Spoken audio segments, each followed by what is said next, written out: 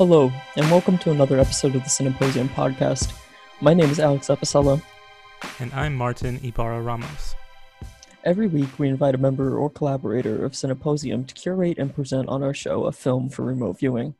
If you follow our Instagram account at Symposium and or our Twitter account at Cposium, you'll be able to keep up with our episodes published every Thursday, along with calls for audience questions and additional content of various forms related to the films that we discuss.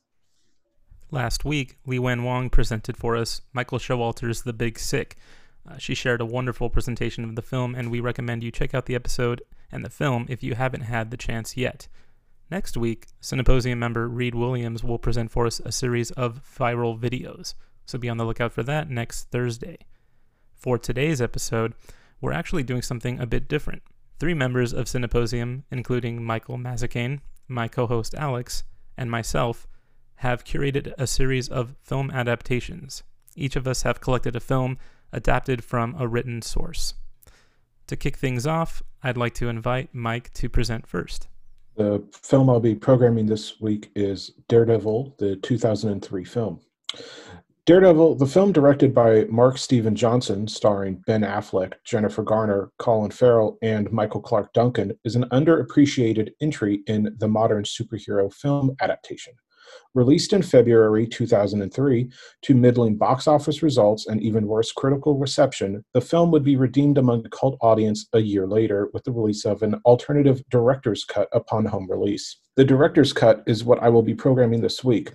What makes it noteworthy within the realm of superhero adaptations is it begins a series of films released primarily between 2003 to 2009 that begin to try and more directly remediate the comic book source material beyond basic iconography associated with things like the costume, a practice that culminates with the film adaptation of Watchmen in 2009.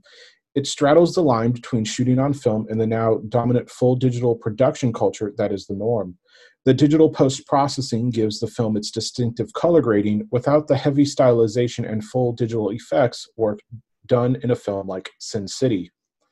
Johnson, an avowed Daredevil fanboy, and cinematographer Erickson Core litter the film with visual homage to comic book panels from a script that pulls bits and pieces from Daredevil comics to form a unique remix narrative for the film. In practice, the film demonstrates the comic book films can be read as intermediate objects, something that is composed of multiple texts and media. In many ways, Daredevil is a proto-version of the contemporary Marvel Studio practice of using the name branding of various comic book storylines for titles, but mixed with dozens of other reference points that reinforce the story that they want to tell. The clearest moments of visual homage can be found at the beginning and end of the film. The film begins with a minute-long tracking shot up the facade of a church, slowly following a trail of blood. The camera finds Matt Murdock, aka the vigilante Daredevil, clutching a crucifix. This is a recreation of the cover for Daredevil number 3 by Joe Quesada from the arc Guardian Devil. The film ends quoting dialogue from Guardian Devil as Matt leaps off a rooftop with the final images of the film recreating Quesada's cover for Daredevil number 1. The plot of the film features moments from various storylines throughout the comics. When Jose Quesada begins to have heart trouble in the subway, this is a sequence taken from Daredevil number 1, the 1964 version, with Quesada in the role of the Fixer. The key to proving Dante Jackson's innocence is taken from the Marvel Knights Daredevil Spider-Man miniseries. The abbreviated origin section is informed by Frank Miller and John Romita Jr.'s miniseries Daredevil, the Man Without Fear.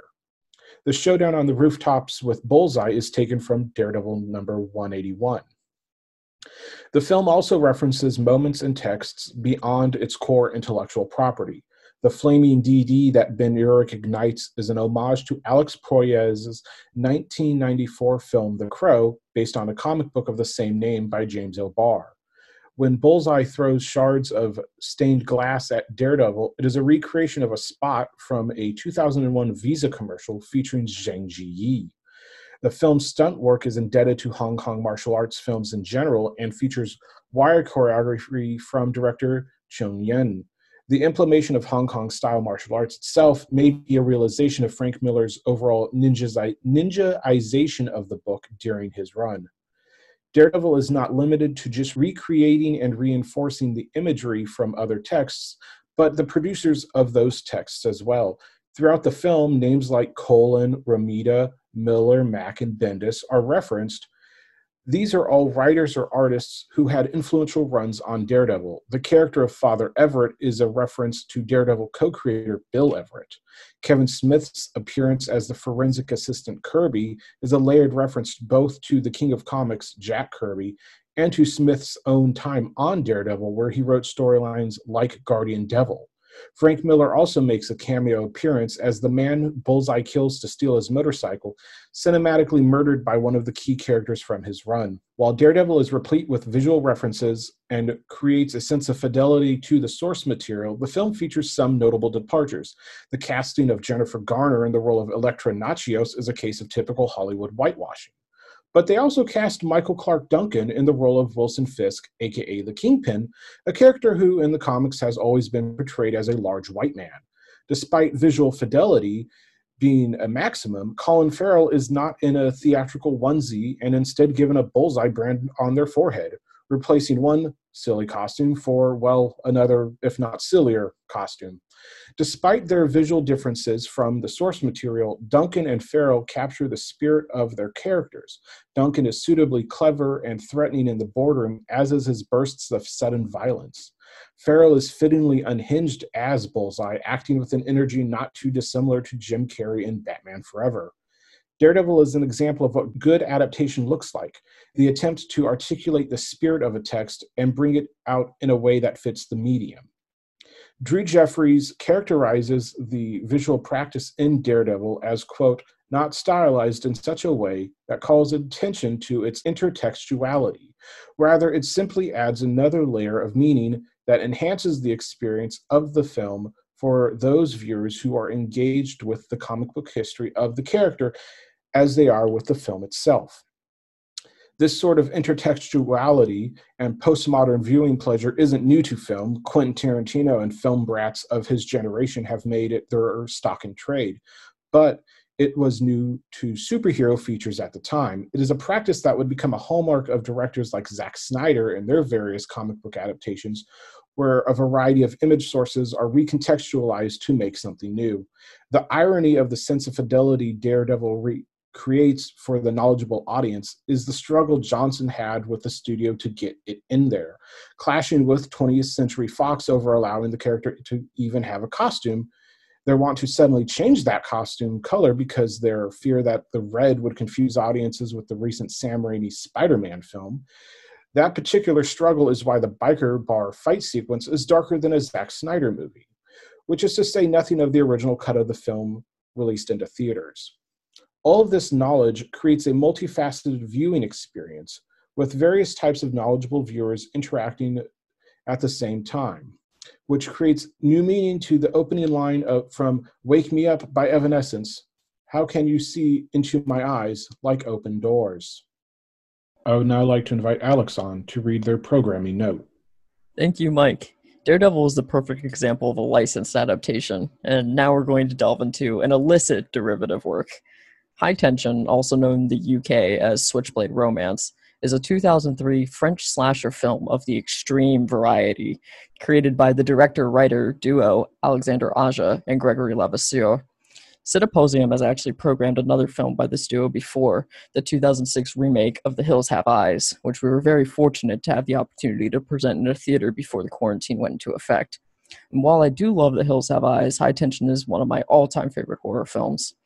To describe the plot in brief, High Tension centers around two best friends, Alex and Marie, who spend a weekend at Alex's house in the French countryside, only to have their stay interrupted by a vicious killer who is played by famous extreme horror actor Philippe Nahon.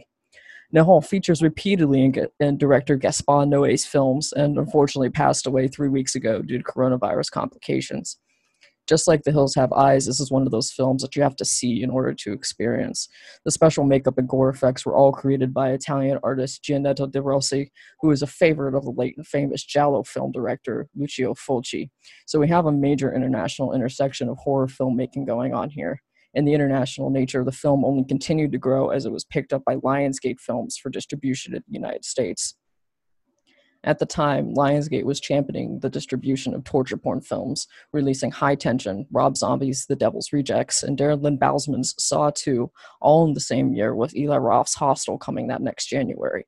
And so High Tension was successful in the box office despite the significant cuts to content that the MPAA required in order to move it to an R rating from an NC-17 for its US theatrical release.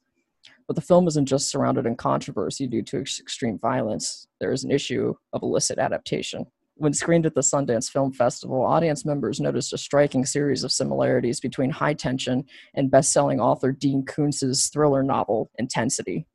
When questioned, Aja stated that he had read Intensity and was aware of its similarities to High Tension. Koontz, also aware of High Tension, was expected to sue, but surprisingly did not, quote, because he found the film so puerile, so disgusting, and so intellectually bankrupt that he didn't want the association with it that would inevitably come if he pursued an action against the filmmaker. If you're looking for a novel to read and enjoy crime fiction along the lines of that written by authors Thomas Harris, Dan Brown, Gillian Flynn, and Patricia Cornwall, with the overall tone of Steg Larsson's The Girl with the Dragon Tattoo, I would recommend giving Intensity a read. And if you can stomach the gore, definitely give High Tension a watch. And we'll go to Martin now for his program. Great, thank you, Alex. And I guess I hadn't realized the kind of dark tone that's kind of a theme across all of our films. So I haven't seen High Tension yet. I actually bought it recently at a discount library for like $2. So I'm like actually really excited to watch it. All right, so first I'd like to say that the film I've curated for this episode of Adaptations works a bit differently, actually, as an adaptation. So the film I'm presenting for you all is Annabelle Comes Home from 2019, directed by Gary Dauberman. Now, I'm starting by pointing out that the film works differently as an adaptation because, for starters, the films from the Conjuring universe are based on the true case files of paranormal investigators Ed and Lorraine Warren. Furthermore, the text I'm referencing as the adapted source is Gerald Brittle's The Demonologist, The Extraordinary Career of Ed and Lorraine Warren. In Brittle's preface to the book, he states that the information the book presents is true. It presents real cases that happened to real people, the majority of which took place in the 1970s. And he goes on to mention that the book only includes cases which were witnessed by ordained clergymen and exorcists, or where, as he puts it, the principles were credible and reliable, and their comments are plainly recorded on tape. Now, before I move forward, I just want to say that I don't intend to make an argument for what our listeners should or should not believe in. I'm highlighting how the film adapts documented information involving spiritual elements to illustrate themes of astonishment and inexplicability tied to supernatural and horrific qualities, and additionally to consider how the film builds upon its adapted material. All this said, I'll actually only be referencing one chapter of Brittle's book, Chapter 3, titled Annabelle. The book contains 14 other chapters involving various other cases of the Warrens. To transition into Annabelle Comes Home, it should be noted that the film is third in a series of films specifically dedicated to the famous Annabelle doll. The first two being Annabelle from 2014, directed by John Leonetti, and the second, Annabelle Creation, from 2017, directed by David Sandberg. Actually, the first film of the Conjuring universe, James Wan's 2013 film The Conjuring, introduced us to the doll. Wan's film begins with a scene involving the Annabelle case before it moves on to another case which becomes the plot of the film. The Annabelle chapter of The Demonologist shares what is the full exchange of that scenario that we see a glimpse of in the aforementioned opening to The Conjuring, between the Warrens and the three individuals who believe they have communicated with a human spirit through the Annabelle doll. Interestingly, the same scenario from the Annabelle case opens several other films within the Conjuring universe, in the 2014 Annabelle and the 2019 Annabelle Comes Home. Each film opens on the same shot and composition, actually, in an extreme close-up of the Annabelle doll. Now, I've decided to focus on Annabelle Comes Home for a couple of reasons. First, for its efficient use of the exchange between the Warrens and the previous owners of the Annabelle doll as an opening setup to the film. Unlike the use of the scenario in The Conjuring, the scene in Annabelle Comes Home plays for only about a minute and addresses what are arguably the main points or lessons the Warrens share in that exchange. which are elaborated on further in The Demonologist and, in fact, are central to all of the cases in the book. And so these points are, first, it was a mistake to acknowledge the doll. By doing so, they gave it permission to infest their lives. Second, the doll was never possessed by a human spirit, but rather used as a conduit by an inhuman demonic spirit. Third, it tricked them, giving them the impression of possession. And fourth, and lastly, Lorraine Warren, played by Vera Farmiga, says a line which happens to be a direct quote pulled from The Demonologist. That is, quote, "Demonic spirits don't possess things, they possess people," which further emphasizes the point that the spirit really wanted to possess them, not the doll. The scene plays out as a sort of summation of the chapter in Brittle's book, expressing its most important points. However, it also sets up the rest of the film by giving us the information we need to understand how to think about the paranormal activity that will ensue. I should also quickly point out another scenario in Annabelle Comes Home that is directly pulled from the Demonologist book. From the book, we learn that Ed and Lorraine leave with the doll after the meeting with the concerned victims of paranormal torment, only to find themselves, as Brittle puts it, the object of vicious hatred. Their car stalls and verges on collision several times while they're on the drive home with the doll. Ed and Lorraine eventually throw holy water on the doll, which seems to halt the issue. And in Annabelle Comes Home, similar events play out in which their drive with the doll becomes a dangerous one. So that's just another kind of direct adaptation from the book. Now, the rest of the film is not adapted from the book. Ed and Lorraine Warren are actually not even the leads of the film, but rather it is their daughter, Judy Warren, her babysitter, Mary Ellen, and another friend, Daniela, who we follow through the rest of the film, while Ed and Lorraine are away. To summarize the film, the Annabelle doll becomes free, setting off other conduits in the home. There are numerous set pieces in the film involving supernatural activity through use of aesthetics of astonishment, in which the other conduits collected and guarded by the Warrens intend to possess one of the three young women in the home, directly in conversation with the points described by Ed and Lorraine at the start of the film and in The Demonologist. The spirit wants to lure them, trick them, and possess them. What I find fascinating is that this film feels like a hybrid practice of adaptation. It takes documented material and adapts it faithfully on a core level, and extends upon that material to set up a more lighthearted, but still scary for some, including myself, a haunted house flick. It's in this way a combination of fictional and non-fictional elements, with what are, for the most part, aesthetics of naturalism and inexplicable, believable supernatural activity, a kind of cinematic horror realism method. Lastly, I'd like to conclude by saying that the Annabelle doll, actually a Raggedy Ann doll, has been indeed secured in a case as seen in the film. I'll provide an image of the real doll via our Anchor page and our social media, if you're interested in seeing it, as well as a link to Gerald Brittle's The Demonologist for anyone interested in reading more from the book. If you've not seen Annabelle Comes Home, I hope I've interested you in the film. I'd argue it's certainly a fun, scary horror film that has some heartwarming themes to it as well, so enjoy the film. That wraps up our curated presentations. Thank you to everyone who tuned into this episode of our show. If you enjoyed this episode, please subscribe to our show on Anchor, Spotify, Apple Podcast, YouTube, or wherever you listen to podcasts. You can find the link to our profile page on Anchor in our Instagram bio. And please follow us on Instagram at Cineposium and on Twitter at Cposium if any of you have any questions related to our presentations. Feel free to DM us on either platform, and we'll address all questions in our next show. If you're interested in subscribing to our weekly e-newsletter, email us at cineposium.ucla@gmail.com. Thank you all for listening. Until next time, take care, everyone.